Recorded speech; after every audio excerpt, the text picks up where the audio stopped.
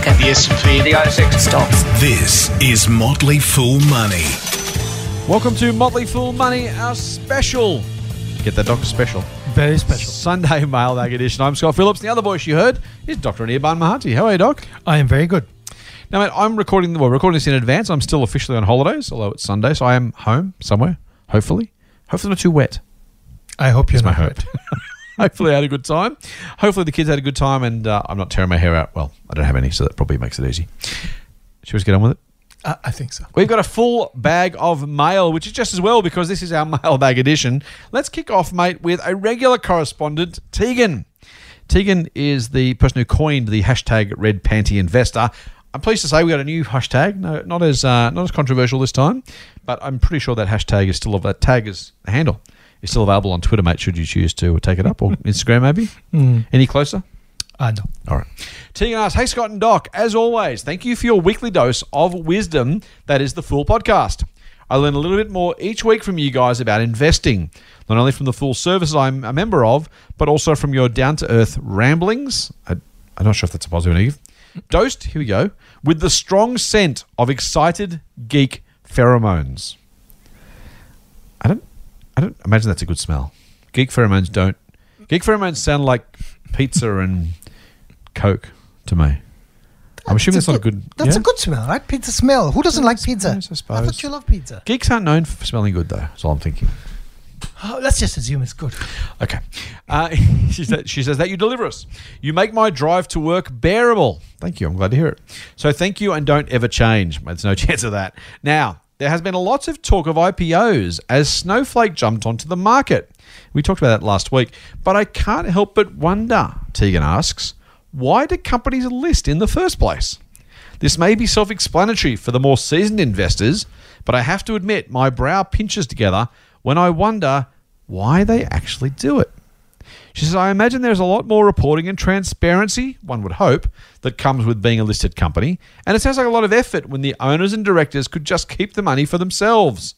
I'm sure the main reason comes down to money and capital raising, but is it just that? Surely there are more benefits to listing, but what are they? Full on Teagues. Hashtag confused baby investor. So I like that. Teagues, I'm glad you're asking the good questions. Sometimes they might seem like simple questions, but if you're asking them, mate, I'm sure plenty of other people are wondering the same thing, and it gives us a good chance to chat about some stuff that otherwise we wouldn't be talking about. So thank you for the question, as always. Doc, that's a fair point. So many IPOs. Some are great, some are terrible. We mentioned Myer, of course. Enron was once an IPO, of course, and went horribly badly. On the other hand, we're glad that Apple is in the public markets. We're glad that Amazon and Kogan and plenty of other companies are in the public markets because we've had a chance to enjoy that journey.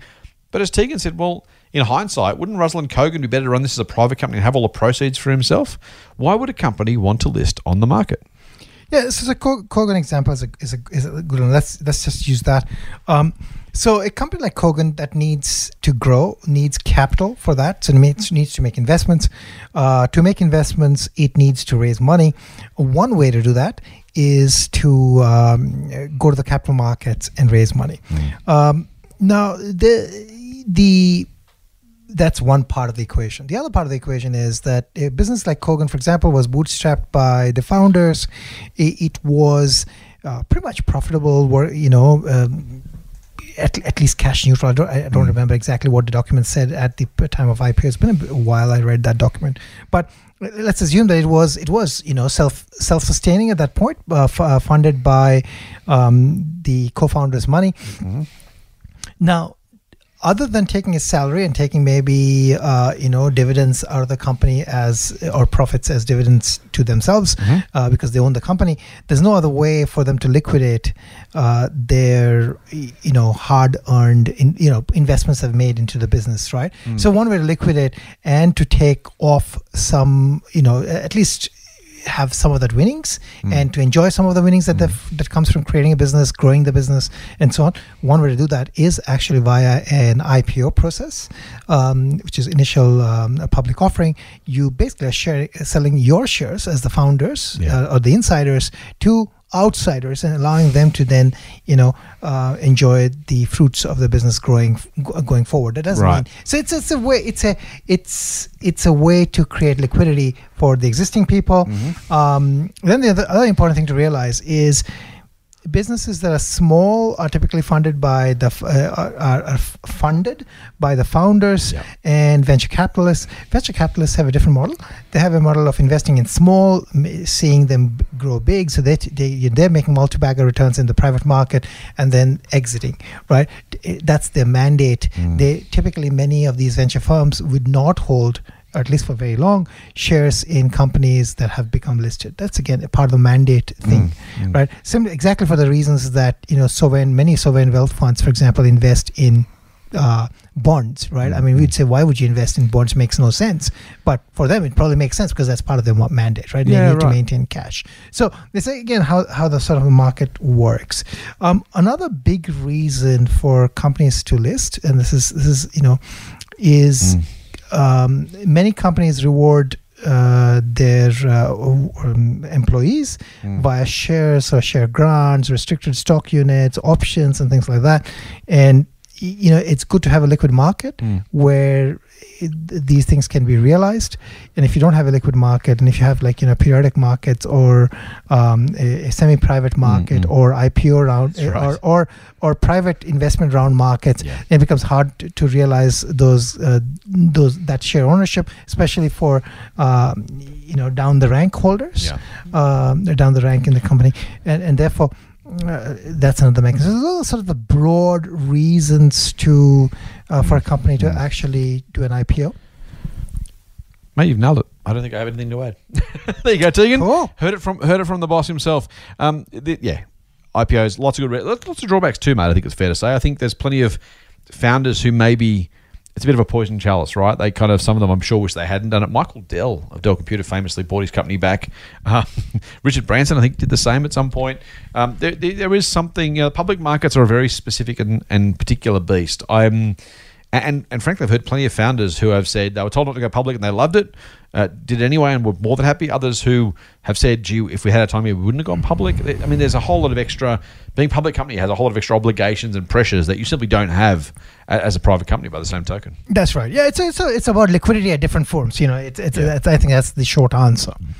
Very good. Next question came from Dan, Doc. He says, hi, Scott and Doc. Love the podcast and the live events you've done on Facebook. Thanks, Dan, for tuning into those. Might do another one when I go back from holidays, I think. On the 11th, you spoke about the banks trying to move into the buy now, pay later sector by providing the same services to their customers. He says, but would it not be better and easier for them to simply fight for the chance to be the main lender to companies such as Afterpay? Lending millions of dollars to one company at a fixed interest rate seems like a lot less effort than a few $100s to their own customers for zero return. And as always, full on. What do you reckon, Doc? Is that the best way for the banks to play this, to become a lender to the likes of Afterpay or OpenPay or Sezzle or Klarna or Splitit or OpenPay? Or I'm running out of ideas now, but there's plenty more. Yeah, that doesn't sound like a bad idea. I mean, you instead of trying to do many microcredits, you're actually doing one big, large credit. And then that's actually NAB, I believe, is one of those people which have funded Afterpay, for example, as an example. So have provided, or when I say have funded, and have provided credit, a revolving credit or whatever it is called. I think that seems reasonable.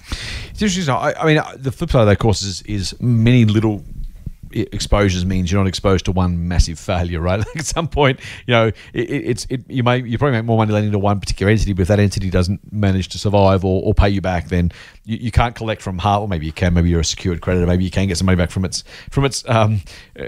Afterpay's own borrowers, but. There is some value in having more than one customer rather than one big exposure, for better or worse. I like the idea, Dan. I think, Dan, is that there's probably only going to be so many lenders, as you say, Doc. NAB is a lender, but then the other banks aren't, and so they need to be part of it at some point. So you have one exposure, you've probably only got one or two or three banks in a syndicate of lenders, and so probably it's also hard on the other hand to do that. The other thing, Afterpay at some point, I guess, also has access to wholesale markets at some point, right? Like when it gets big enough and meaningful enough, Maybe it still borrows from Australian banks, I should say, but maybe it goes overseas, or maybe it taps the wholesale markets directly with bond issuances or something else. So if you can win that one, it's possible.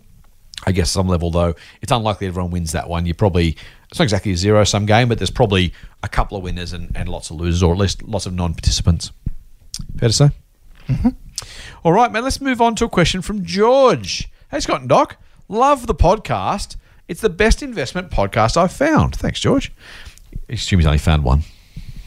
Fair? Yeah, I think this is the only one. He says, I've just got a question about a recent statement. Oh, dear. A recent statement you made on the podcast. I wonder if that was me or you. Probably me. You are clearly pro increasing the super guarantee rate paid by employers. Okay, yes, that was me. Is that you, Doc? You in favour of increasing the superannuation guarantee? I'll say I have a nuanced view on this one. I'll let you go first, because I noticed this question. He clearly put me in brackets. He's got nothing to say to me. So thank you, George, for that. All right. So George says, is some of that a personal bias, given you are a share investor, and a significant portion of this added super will be invested into shares, thus increasing the share prices? Furthermore, won't this put negative pressure on wage growth, given employers will be having to fund increased super payments and therefore less likely to provide wage increases in the private sector? Wouldn't this have a significantly negative economic flow-on effect? Thanks for all the work. Cheers, George. I assume you want me to go first, do you? Yeah, I'm curious to what you would say. All right, here we go. And maybe I can have the final say here. I see. He's already asking for the final say. Here we go. This could be ugly. All right, I'll let you have the final say. There you go. I'm a nice bloke. All right, George, let's go through it. Am I clearly pro increasing the superannuation guarantee? Yes, absolutely. I think from an economic perspective, from a social perspective, from a long-term budget perspective, I think it's the most responsible thing for the government to do, given that the current rate of saving is probably not going to be enough to fund most people's retirements, certainly those on lower incomes. And B, if that doesn't happen, then guess who's going to carry the can? It's going to be the taxpayer. That's going to be you, me, George, and Doc, and everyone else. But also, even if it's other taxpayers, it seems the most responsible thing, in my view, for a government to do is to ensure that future obligations are funded. And to my mind, you can either say to future taxpayers, hey, you pick up the tab, or you can say, hey, let's make sure there's a system that makes sure there's no tab to be picked up. I think that's the preference. I've actually, by the way, written an article about a better way to fund retirement, which is a tiny government contribution at birth, and then sat there for 50 or 60 or 70 years, which compounds at a very decent rate and will more than cover that. So I think there's other ways to skin the cat. But short of a shake-up of the system, George, I think it's the fairest and the most responsible thing for the government and for us as employees, as workers to do, is to make sure we have enough funds for our own retirement and not rely on the public purse, which is going to be stretched anyway through a whole lot of stuff, including COVID. But the changes to things like healthcare costs and welfare costs, population growth, all that kind of stuff, I think it's the most responsible thing to do. So that's why. Is it a personal bias, given you are a share investor and a significant portion of this added super will be invested into shares? No, absolutely not. Do I stand to gain if a disproportionate amount is invested in Australia? Yes. I've actually done the reverse though, mate. If I was worried about personal bias, I've absolutely said in the past more super should be invested outside Australia. I've campaigned for more international investing by our super funds. Would that hurt Australian share prices? I guess, versus the counterfactual, sure. If $10 are going to be invested in Australian shares and instead it's 8 or 7 or 6 and the rest goes overseas, I guess in a counterfactual basis, I would be more wealthy if super funds are only invested in Australia, and they probably will, by the way, so maybe you're right, but I would take the reverse of that. I actually think more Australian investors, including super funds, should be investing overseas. I'd be more than happy to see much, much, much more money go overseas from a public policy perspective. I think super funds would be better placed. I think their members would be better placed. It's more diversified, it's more appropriate, more responsible. So do I stand to gain? Maybe if they don't do that. So yes, I guess you could claim that. I don't think that's influencing my views, but I can't rule out, and you can make that decision for yourself. Won't this put negative pressure on wage growth? Yes, it absolutely will. He says, given employers will be having to fund increased super payments and therefore less likely to provide wage increases. Yes, absolutely true. Whatever money is in a perfectly competitive market, if wages are genuinely the representation of supply and demand meeting, then if I'm worth $100 to my employer, if that they're going to pay me $100 regardless, if they're forced to put 0.5% of that into super, then am I going to get 99.5 rather than 100? Yes, absolutely. If the supply and demand says the total remuneration for my role, given my skills and experience, is $100, and frankly, it's probably not worth much more than that, but don't tell the boss, then that's what should happen. And so yes, absolutely, my pay pack will be divided up into a whole lot of stuff. By the way, that also includes payroll tax. It includes any other on costs, office space, a whole lot of other stuff. The cost of employing me is not just my salary and or super. It's every cost of employing me. Plus, by the way, the opportunity cost of spending that money on something else. So, yep, absolutely will negatively impact wage growth. I think that's a price worth paying for the reason I talked about before. If wage growth is 2.5% rather than 3%, or 1.5% rather than 2%, because money's going to super, then I'm okay with that. Completely okay with that. Wouldn't this have a significant negative economic flow-on effect? No. It'll have a negative impact. Yes, absolutely, by some amount. But we have to. There's trade-offs the whole way through, right? I think if the price of a weaker economy later is a stronger economy now, I don't want to pay that price. I don't want to pay the price. I don't want a stronger economy now if it means that the future is weaker. And from a policy perspective, if I was the dictator of Australia, but not a dictator, of course, but I was dictator of Australia for a year or a day or a week, I would absolutely make that decision. I would say, you know what, I'm happy to have a slightly weaker economic growth profile in 2020 for a better funded retirement system from 2040 through to forever effectively, assuming that superannuation doesn't change. But, if that's the price I have to pay, we do that all the time. Investing by definition has a negative impact. If we all are worried about the economic impact, we should stop investing tomorrow and spend all of our savings, because that would help the economy. So individually, if you're an investor, you are absolutely making exactly the trade-off that we're talking about that superannuation makes, which is, impacting current economic activity for greater security economic activity in future. So yes, it does have a negative impact now. I think it's worth paying, and anytime we make any decision to defer consumption, we are having that impact, making that inherent decision. And I think if we're investors and we're saying individually we're happy to put money away, I think it would be somewhat disingenuous of us to say that the government shouldn't do it or that employers shouldn't have to do it. For super, effectively super is just another savings or investment vehicle. And unless we're going to stop investing, I think it would be disingenuous of us to say that super shouldn't, but the rest of us should keep doing it. It's hard to justify that from a policy perspective, I think. There you go, Doc. That's a line-by-line answer to George. You wanted the final say? Go for it. Oh, not a final say. I'm hoping the floor is yours, mate. The floor is yours. Well. So I actually think super should increase. Okay. However, I would actually not do it the way it's proposed. Ooh, I'm completely against this approach of so. Well, I've recently changed my mind. So what I would actually propose that super should go up, right? But I would take that money from the existing pay. In other words, the take-home pay of the employee actually goes down. Right. Okay. It's a forced saving. You're obviously not going to run for politics anytime soon. No, but this is Yeah. this is a scheme that's very common in many other parts of the Commonwealth. I think it's done in Canada. Mm-hmm. Where you basically, I would basically say that take 5% out of the paycheck, right, as call it tax, but it's actually superannuation tax. Fascinating. And that 5% that I'll take out, I'll actually on that you pay zero tax. Yep. Okay. Right. But that then becomes essentially added to your super. So so the employer now has to no longer pay anything extra above what it currently pays. Yeah, right. Therefore, there should be no wage pressure, supposedly, at least. Yep. And people are just basically being forced to save more. Fascinating. I like that idea. I have no issue with that idea at all, other than, as I said, we'd never get through Parliament.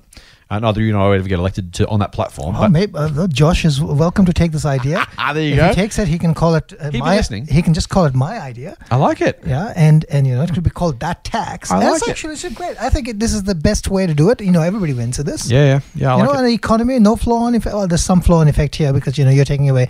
It'll reduce economic activity for sure. Yeah, but if you take out a couple of percentage, 2-3% out from people, but the compound value of that is going to be so much. Yep. But you don't lose. You don't feel this the pressure that small businesses feel like. Oh, now do I have to pay more? How am I going to grow my business? And there's no effect on the growth of businesses because the businesses are not really landing up paying anything extra. Right? You're just forcing people to, and we always encourage people to save. I like that. There are some impacts either way, right? So I guess if you're paying more, you got less in the bottom line. If you're getting less business because employees get less money, there's still some sort of flow-on effects. I guess there's probably a net somewhere there. It'd be fascinating to see how that actually changed. I guess the businesses that currently employ more people as a proportion would be worse off in a superannuation guarantee increase, but they'd probably be slightly better off, all things being equal, in a scenario like yours where it's kind of effectively taxed out of the take-home pay because the proportional amount being spent the businesses with fewer employees would have the same kind of economic impact, right? All things being equal. That's right. There'd be a flow. I actually don't mind that idea a lot, mate. Would you do 5%? Feels like I reckon you could.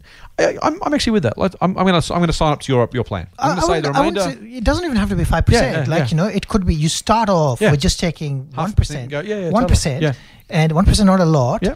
But you don't tax that, right? Because we're already taxing the super at 15% or whatever, right? So we don't tax this. Yeah. And we just let it contribute. I like that a lot, man. Sign me up. I think it's a good idea. Let's do that. All right. There you go. I thought you were going to be... We made a policy here. Good man. So now we don't need a treasurer. I can be treasurer too. I'm not going to answer that because I promised you the last word, and there it is. Doc for treasurer. There you go. I just said it anyway. Question from Dale. Now, Dale said this to me, and I've got to say, I like the idea of being the benign dictator.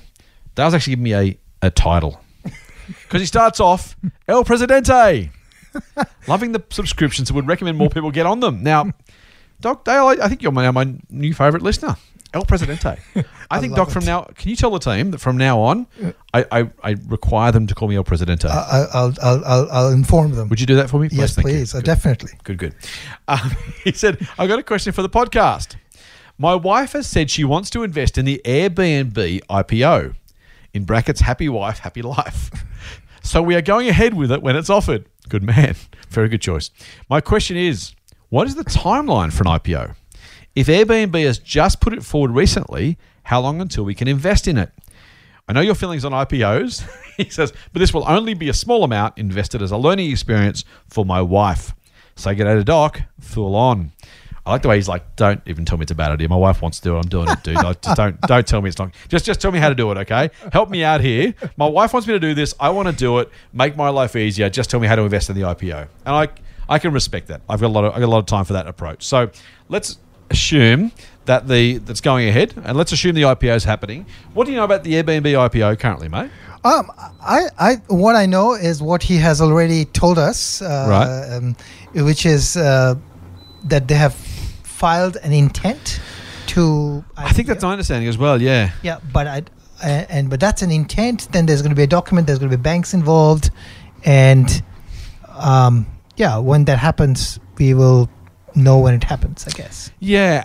The other thing I would say too is it's going to be very, very hard to invest in the IPO. So I'm not saying don't do it. Dale, I get it. Your wife's going to want you to do it. You're going to have to do it.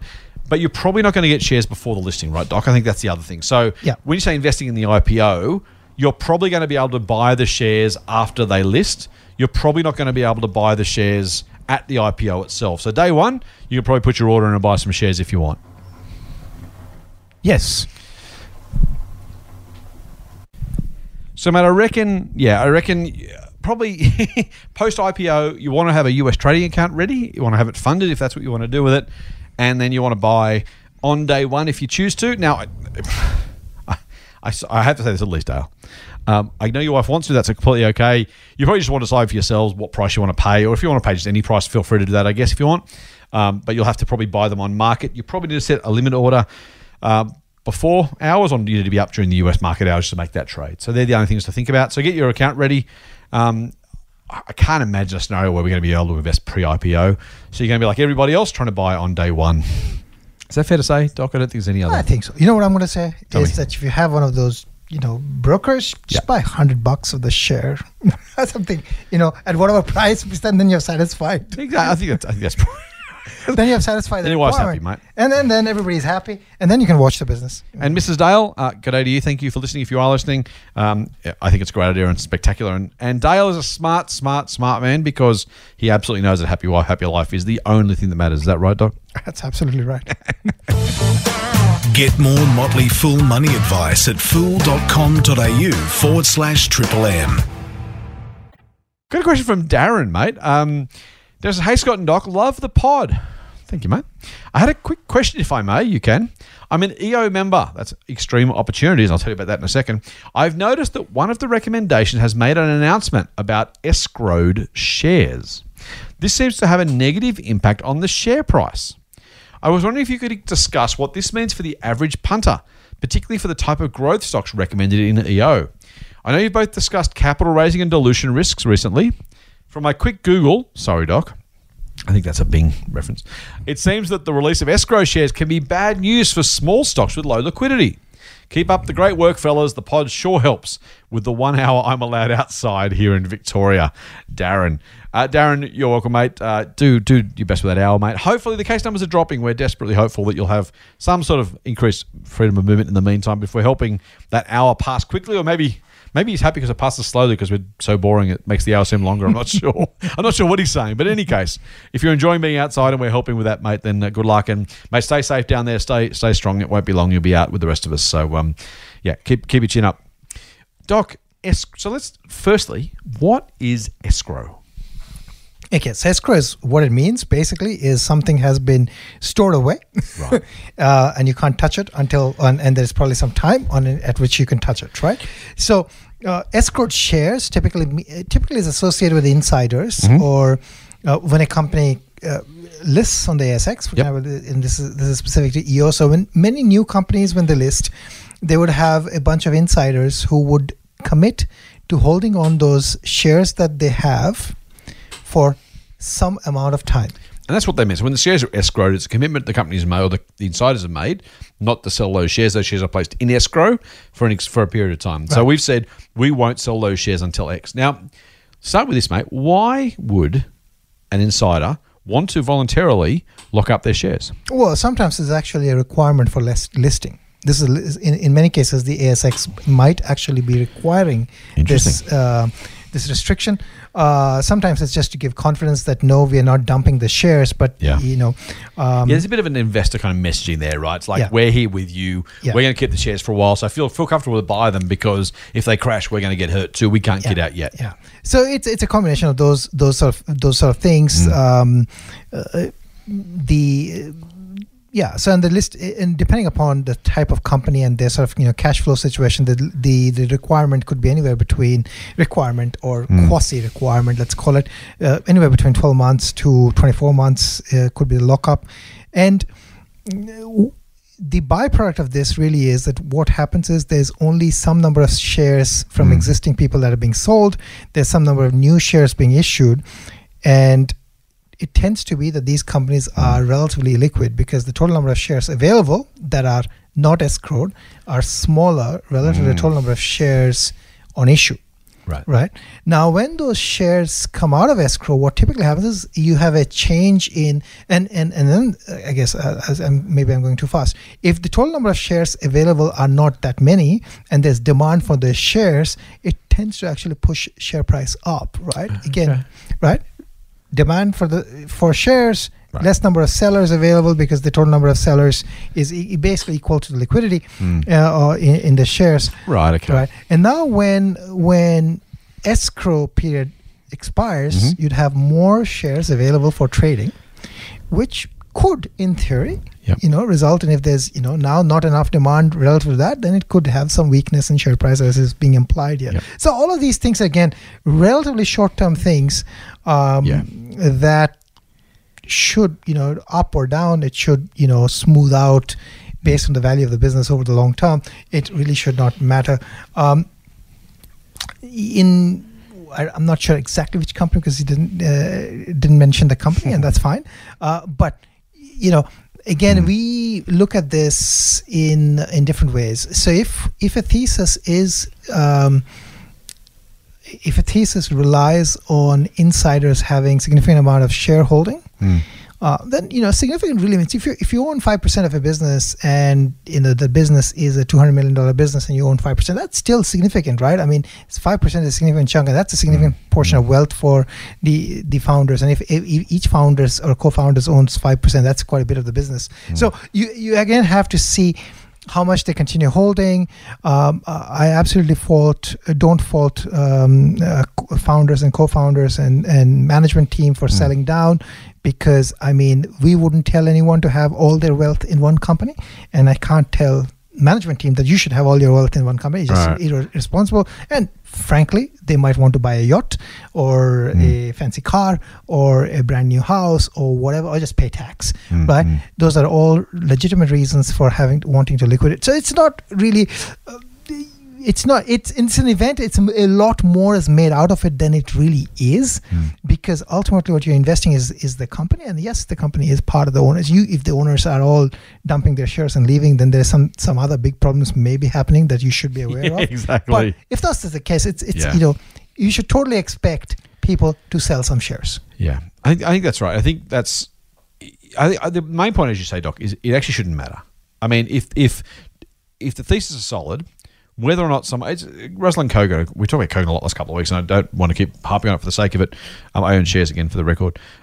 Sold a whole lot of shares in a whole lot of different times.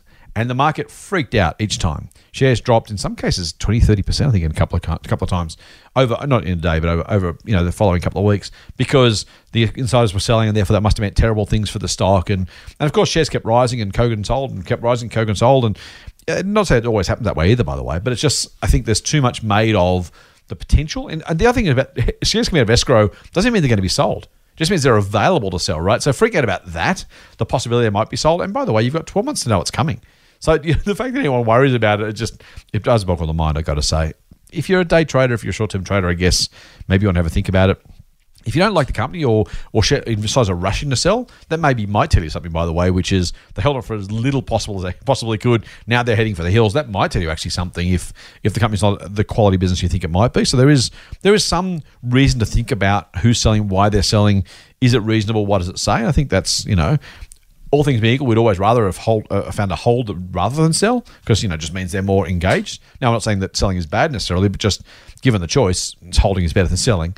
But it doesn't necessarily mean just because it's out of escrow, even just because they're selling, we should think anything different about the business, and maybe even it's a buying opportunity, mate. If the shares fall on the basis that it's a quality business, then hey, like Kogan, buy the shares when the market's freaking out. Yeah, because I think Ruslan Kogan sold some shares at $7. I think he sold some shares at $10, and he sold some shares, I believe, at $15. The shares at $20. I mean, I fundamentally think that we shouldn't be thinking that Ruslan should have 30% of the shares in the company. Yeah, right. Because,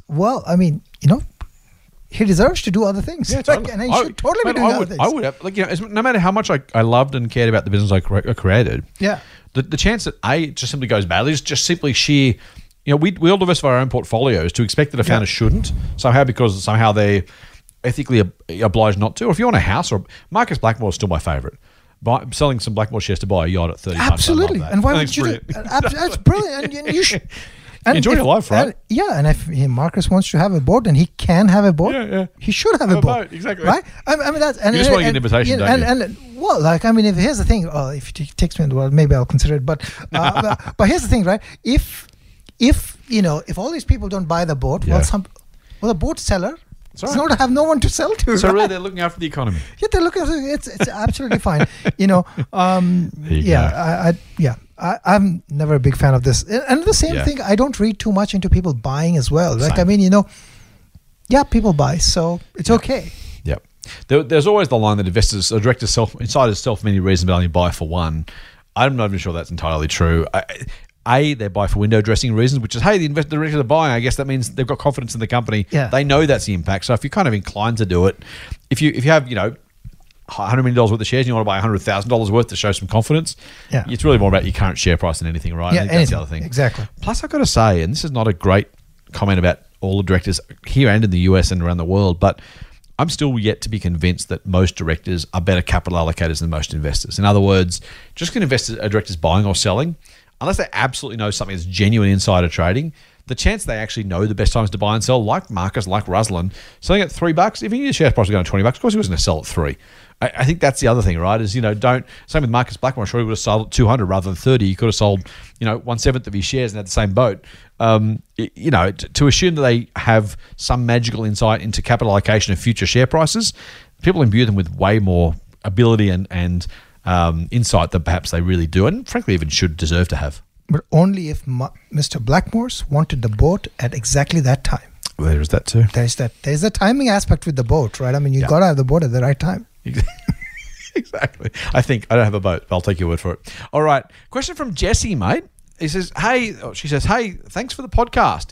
It's my weekly Investing 101 training. Thank you. Now, she says, I'm about to receive some IBM shares via an employee share purchase plan, and I'm trying to work out what to do with them. On one hand, I could just sell them within 7 days, declare the income, have no capital gains tax, and reinvest the money on the ASX in growth dividend stocks. On the other hand, I could keep them, transfer them to my AU broker, and enjoy the 5% dividend. Of course, that would mean filling in a W8 Ben form every 3 years. It's one of the US brokerage forms. But that might be the push I need to invest in a particular VTS, a Vanguard index investment. What do you think? Keep the IBM shares and buy the Vanguard index, or offload them and stay in the ASX and invest in the S&P 500 via an Australian ETF? Thank you so much, Jesse. Doc. So this is a very specific question. It really is. We can't say what you should do. A specific stock available from a specific employer share plan. Love that people get those things. I really... So I have a couple of issues with this one. It's very specific, not issues, but I think it's a great question. But I don't know much about IBM to actually have any meaningful things. I can't really. IBM to be a market beta? Do you have a view on that? Because the alternative for Jesse is a broad market index ETF. So do you know enough to have a view on that? Yeah. So like here's my thing is that I knew a little bit about the IBM of old. Right. IBM has gone through a bunch of transformation. It's got a new CEO. Right. They're doing a bunch of things in the cloud. They've acquired a few things. I just haven't looked at it enough to actually have a view. I've just heard things from different people that saying, IBM is doing great things and they're doing awesome things now. But I don't know the price. I don't know the earnings. I don't know what's going on to have a view on IBM. And therefore, I can't really contrast IBM with the other one. Right, and assuming this is an employee share plan, she probably has a better view of what's going on, and if she can utilize some of that insight, maybe to decide. It's hard, isn't it? What's hard about employee share purchase plans is you should know the most about the company being on the inside. But I have to say, my experience with a couple of different companies I've worked for, you can end up being not the most objective person. If you love the company you're working for, you can be kind of over-optimistic about the future. If you see the problems the company's got, maybe what you would do differently, you can become really pessimistic or at least concerned about the future. And neither of those can be right. In fact, I've had shares in at least 3 companies I've worked for that I can think of. 4, actually. There you go. And in different circumstances, I've got to say I've made those mistakes. I've been too close to it. I've overweighted the CEO's abilities in both directions. Either think they were brilliant or think they were terrible. I've misappreciated because I looked at my small part of the wheel rather than the whole business. The future that it might be. I've got to say I was surprised. I'm no tax expert, mate. We've certainly made that clear in past podcasts, but I was surprised that apparently Jessie's saying that she can sell her shares within 7 days, declare it as income with no capital gains tax. No, I think the way I read that is that there is, because I think because the moment the shares are granted to you, you've already paid. The employee share plan means that you've paid tax on it as an income from an income point. She said capital gains tax in her write-up, right? Yes, so she's not going to pay capital gains tax. Shares have been assigned right now. Yeah, okay. There probably is no or not much, right, or maybe the shares have actually gone down. Of course, yes. So maybe you can actually book loss. That's what I. Okay, yes. But again. So it's not not taxable. There's just no tax because there's no gain. That's my interpretation of it. But the tax is because of the. So Jesse, look, I agree with Doc a little bit. I don't really have a strong view on IBM's future. I would say that a couple of things to think about. Firstly, owning a large stake in the company you work for, is a nice idea. But if your income and your portfolio is super geared to one company, imagine if you work for Lehman Brothers and you own shares in Lehman Brothers and the GFC hit. Not only did you lose your job, you lost a decent portion of your investment portfolio. In fact, that happened to a whole heap of Lehman Brothers employees, which is just a horrible, horrible thing. Right? Imagine losing your job and then realizing your portfolio or a large chunk of it evaporated because a large amount of your wealth is in there. So I think there's some really good reasons, frankly, to own shares in the company you work for. I certainly own shares in the Motley Fool. But I would also say that you don't want to be too exposed to any one source of income or wealth. And so think about that. Think about how the rest of your portfolio is combined and where you want to take your portfolio. Here's what I would think about, frankly, from the outside is if you had the option, if you were given the cash by IBM or any employer, and then you said to yourself, well, let's say you got $1,000. Where would I invest this $1,000? If the answer is IBM, then buy the shares in IBM. But if the answer is actually, if I got the choice, if I had $1,000, no strings, no ties, and said, we don't want to invest it, and the answer wasn't IBM, but a Vanguard index fund, then that probably tells you exactly what you need to know, which is your preferred idea is the Vanguard index fund. And just because you have shares or could have shares in IBM doesn't mean you should keep them. If I inherited shares in IBM, let's use that. Let's use Woolies again because I use that regularly.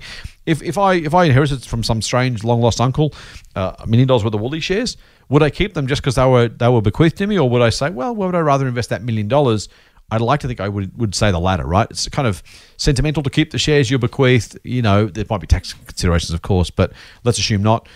You should really say, well, where would I put, if I was given cash instead, where would I put it? And I think I would take the same approach to your company shares. Of course, as I said, you might want to be engaged with it. You might want to be involved in it. You might want to just feel like you can benefit when the company does well. Those things are all true, and by all means, go with it. But generally speaking, consider it as cash and then go from there. Doc, a question from Boise. Boise's a regular correspondent as well. Boise says, "G'day, Scott and Doc. I'm just starting to play catch up with your podcast. Very different daily routine since the pandemic. I really liked your recent discussion about super. And I've been looking for a fund that allows a direct investment option so I can manage my own share portfolio within the fund. My current one," his problem is, "only permits ASX 200 companies. Do you know of any that give you more flexibility than this? I'm probably not interested in starting my own self-managed super fund. Cheers, Boise." It's a good question, mate. So we like the direct investment option within super funds, generally speaking, but most don't. When it's a direct investment, that's not necessarily everything. And the super funds have a problem. You don't pay brokerage because you don't transact with them in the same way you would if you were with a broker. You say, look, I'd like some of my money in Commonwealth Bank shares, please. And they will do that, but they'll do it at the end of a trade. They'll bundle the orders together. And so they need to make sure there's enough liquidity for those trades to go through without having to employ a whole lot of trading staff whose job it is to make sure they can buy your shares without moving the price around and that kind of stuff. So they normally say, if you're investing directly, only with the most liquid, largest companies, so that whenever we put the order through, it's not going to play silly buggers with the price. And I guess, speaking personally, if I was in their shoes, I think it's a very reasonable thing to do. It's not ideal because sometimes we want to invest outside the 200. But given the structure as it currently exists, I can see why they wouldn't do it. Of course, that doesn't solve Boise's problem, Doc. Just because it's reasonable doesn't mean it helps him get to where he wants to be. Do you have any suggestions for him if he wants to invest in companies outside the 200? Not really. I mean, he's ruled out setting up an SMSF, right? I mean, yeah. If you set up a SMSF, I guess you can do your own thing. I don't really have a suggestion, unfortunately. Yeah, me either, Boise, unfortunately, mate. Probably a couple of things, mate. I think... So probably a couple of things you think about. The first is there is no real option because of, as I said, the way it does. I kind of answered the question in the lead up, which is to say, because of the way they trade them, they just simply can't, right? If you had a small company that trades a few $1 million a day or a couple $100,000 a day, and they had, X number of members wanting to buy it all of a sudden, you couldn't control the supply and demand. It's just too hard. And I don't blame them for that because it pushes share prices up if you otherwise want to do something differently. A couple of things. You can look at some ETFs that are mid and small cap ETFs. So I know you want to buy individual companies, and I get that, so that's fair enough. But if you wanted to supplement the ASX 200, you could, for example, put some of that money into some of those mid and small cap ETFs. Van Eck have one, BlackRock I think have one. There's a few around. iShares might have one, I imagine. Mid and small cap ETFs. So again, it's not going to solve your direct investment problem, but if you wanted to have some more exposure outside the 200, that's one way to get it. The other is to think about your portfolio writ large by kind of mentally combining your personal portfolio and your super. So if you're saving money outside super as well as money inside super, you can think of the whole thing as one big lump, right? So you say, okay, well, my mid and large cap investing is happening inside super, and I'll use my personal account to invest in some small caps in my brokerage account, and net, I'll end up with the same portfolio I'd have otherwise, just divided up by market cap just to allow for that flexibility. So there's a couple of ways to do it. Mate, I don't know of any that allow more than that, just because of the structure. SMSFs are the next best solution, but if you don't want to do it, don't do it. I would absolutely say don't do it. If you're not inclined to, I wouldn't push you into it because you'll probably not enjoy it and you'll probably not do it as well as you might like, and it just becomes a hassle. So I'm not, that would be the way to do it, is to start an SMSF, but I wouldn't suggest you do it for its own sake. It just doesn't make any sense. To push it off in something you don't really want to do just for the sake of delivering something like this. So that's the best I can come up with, Doc. Is that? I think that's fair. So yeah, an ETF inside super, or think about your personal account as maybe the mid and small cap portions of what you're doing. Last question, mate. for this particular podcast comes from Jane. Jane, again, is a reasonably regular correspondent of ours. Asked some great questions, and I like this one too. This is a bit of a macro question, Doc, so get your macro hat on. Jane says, hey, Scott and Doc, thanks as always for a great show and the Share Advisor service. I have a macro question if you can squeeze it in. We did, Jane, just at the end. Last week, now this is a couple of weeks ago now because we were pre-recording this one. Last week you were talking about the Federal Reserve's target rate of unemployment being around 3.5% to 4% over the next few years. And in Australia, I believe this number is around 5%. She says, but why is the target not 0? Seems like a reasonable question. Jane asks, is this unachievable or undesirable? Many thanks, Jane. Doc, you want to have a first stab? That's a great question. Good question, isn't it? That's a great question. Yeah, so basically unemployment is measured as number of people looking for a job, right? And you think of that as a percentage. Correct. And in this particular case, the Federal Reserve is saying, in their view, if you have between 3 and 4% of the people looking for a job that still don't have a job, then that is effectively full employment, right? So it's a definition of full employment. One could say, why is it not 2%? Could. And, why is full employment not 5%, which is Governor Lowe is using? I think the Australian number is, we want it under 6%. Yep. And I think some of that is probably a function of structure of the economy. Some of that is a function of, again, different goals. Some of that is probably a function of many other things. But yeah, effectively, that's the 3% is effectively the 0%. And then, I mean, frankly, you can't get to 0%. Really, I mean, pragmatically, it is almost impossible to get to 0%. Yeah. So, yeah. That's what I think. Yeah, it's a good point. Look, I think, so the other problem with getting this zero, so the economists, the Boffins have this thing called, you will have heard called the NIRU. And it's an acronym because they like those things. The non-accelerating inflation rate of unemployment. I almost forgot that rate then. Non-accelerating inflation rate of unemployment. What that basically means is the economists believe under a certain unemployment rate, it'll simply push wages up too fast.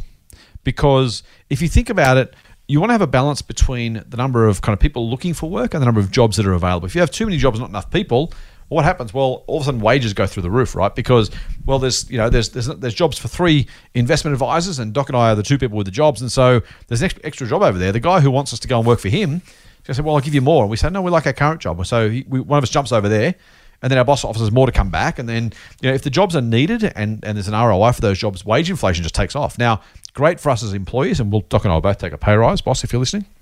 But if you think about the way that kind of plays through, eventually wage inflation takes off to the point where it creates inflation in the economy because our wages go up, so the motley fool puts prices up, and so everyone else wants a pay rise to pay for it, and it creates potentially really high and spiraling inflation. And so if you have too little unemployment, that's a problem. Now, if you have too much unemployment, of course, the wages stay down and maybe even fall lower. Lots of people are out of work, and it creates problems in the economy. So the job of the economists, central bankers, the government policymakers, hopefully, if they're doing their jobs properly, and I don't mean that party politically, I mean both parties, pox on both their houses, is to try and have as little unemployment as possible, but no less. And so that's where it becomes an issue, right? If the unemployment gets too low, you have what they call a tight labour market, and inflation takes off. And we want to be careful to avoid that. At the same time, you want to have as many people employed as possible. And the non-accelerating inflation bit is exactly that. Just how low can unemployment be before inflation takes off? And that's why 0 would be absolutely desirable, right? If we could do it in a healthy, successful way, that would make a whole lot of sense. The other thing, by the way, is the unemployment numbers also include the transitorily unemployed. Is that a word? Is now. Those who are transitioning from one job to another. And so for a short period of time, they're unemployed. That's kind of that, there's got to be some level of just simply people moving in and out of work to make that work. There is a whole lot of long-term unemployed structural problems which we need to resolve as an economy, as a society as well. Again, no, there's a lot of trade-offs everywhere, right? And that's maybe that's the answer. The key answer is there are trade-offs everywhere. The bottom line is the economist's job is to try and minimize the costs of those trade-offs while also making sure there's some benefit that comes from them. Here's a question. Shoot. So, given that there's Do you no get to ask inflation, questions in this podcast? yeah, I've just. So, given that there's no inflation, Yes. nobody can find any inflation. Right. Why is the number 3%, not 0? Well, this is Can't find any- no, you're right. And I think that's a really good question. And what's actually happening in the US and here is the NAIRU level, the rate of unemployment, which the NAIRU is supposed to be, non-inflation causing, if that makes sense, has actually been coming down. So, Jane, to your point, for the longest time, I think it was considered to be 5% in Australia. And the ABS and the RBA and Treasury are actually decreasing that rate over time for exactly the reason, Doc, as you mentioned, that in the old days it was 5%. And we can, you and I have talked on this podcast before about the reasons why we're simply not having inflation right now. I mean, if we're going to have inflation, we should have had it over the last probably 3 or 4 years when prices were, the economy was going well. There was no good reason why economic growth wasn't higher, unemployment wasn't lower, inflation wasn't higher. The old rules are kind of broken down a bit. And economists are now talking about or trying to work out, why is that? Is it we're importing deflation from overseas? Is it the move to a services economy? Is it the lack of productivity growth? There's a whole lot of potential reasons that could be changing the story. But, mate, you're exactly right. And that's exactly what's happening in the economy. That's why Jane's question is so great, because the old rules don't apply. The old levels of NAIRU are now much lower, and we don't really know where they are. And in fact, COVID kind of got in the way of us finding out because we still had no inflation going into COVID, and yet unemployment was about as low in Australia as it has been for decades, literally decades. The US was getting down to similar levels as well after their kind of GFC bump. We hadn't found NAIRU, and so what's the right level? Look, at 0, it's got to be problematic, right? Well, I guess maybe it doesn't have to be, but at some point, you've got more jobs than people, and that just causes wage employment because there's employers continually fighting over employees. Great for us, as I said, in the short term, but eventually our costs go up, the prices we pay at the shops go up, and so there's no free lunch, right? If we cause inflation, there are going to be winners and losers, or maybe at best we hold even. If wages growth is 5% but inflation is 6%, we're worse off than if both are 0. So, that's the boffin answer. Is honestly they don't know, but it's something above 0. The question is exactly where, and no one knows. Cool. Does that answer your question? I think so. Phew, got off the hook, mate. They were done. This mailbag edition, this special mailbag edition, despite your continued cynicism, this special mailbag edition is coming to a close. Special one is over. Finished. Done. Except, before we go, we have to remind our listeners they can and should subscribe to the Triple M Motley Fool Money podcast. I'll be surprised to hear this, Doc, because I don't normally say this every week. Through iTunes, your favorite Android podcast app, or the Podcast One app. And if you like what we're doing, please leave us a 5-star rating. If you wouldn't mind, particularly on iTunes, please do tell your friends. Please write it somewhere conspicuous but not illegal, because, they could use a little foolish straight talk too. And, of course, don't forget, you can get a dose of foolishness and sign up to some of our special offers, our marketing emails, by going straight to your inbox, by going to fool.com.au/ Triple M. Spat that out. We'll edit that out later in post, mate. That's it for this week's Motley Fool Money. We'll be back next week with another dose of foolish insight. Fool on. Fool on. The Motley Fool and people appearing in this program may have positions in the companies mentioned. General advice only. Please speak to your financial professional to understand how it may pertain to your situation. Subscribe to the free newsletter at fool.com.au/Triple M. The Motley Fool operates under Financial Services Licence 400691.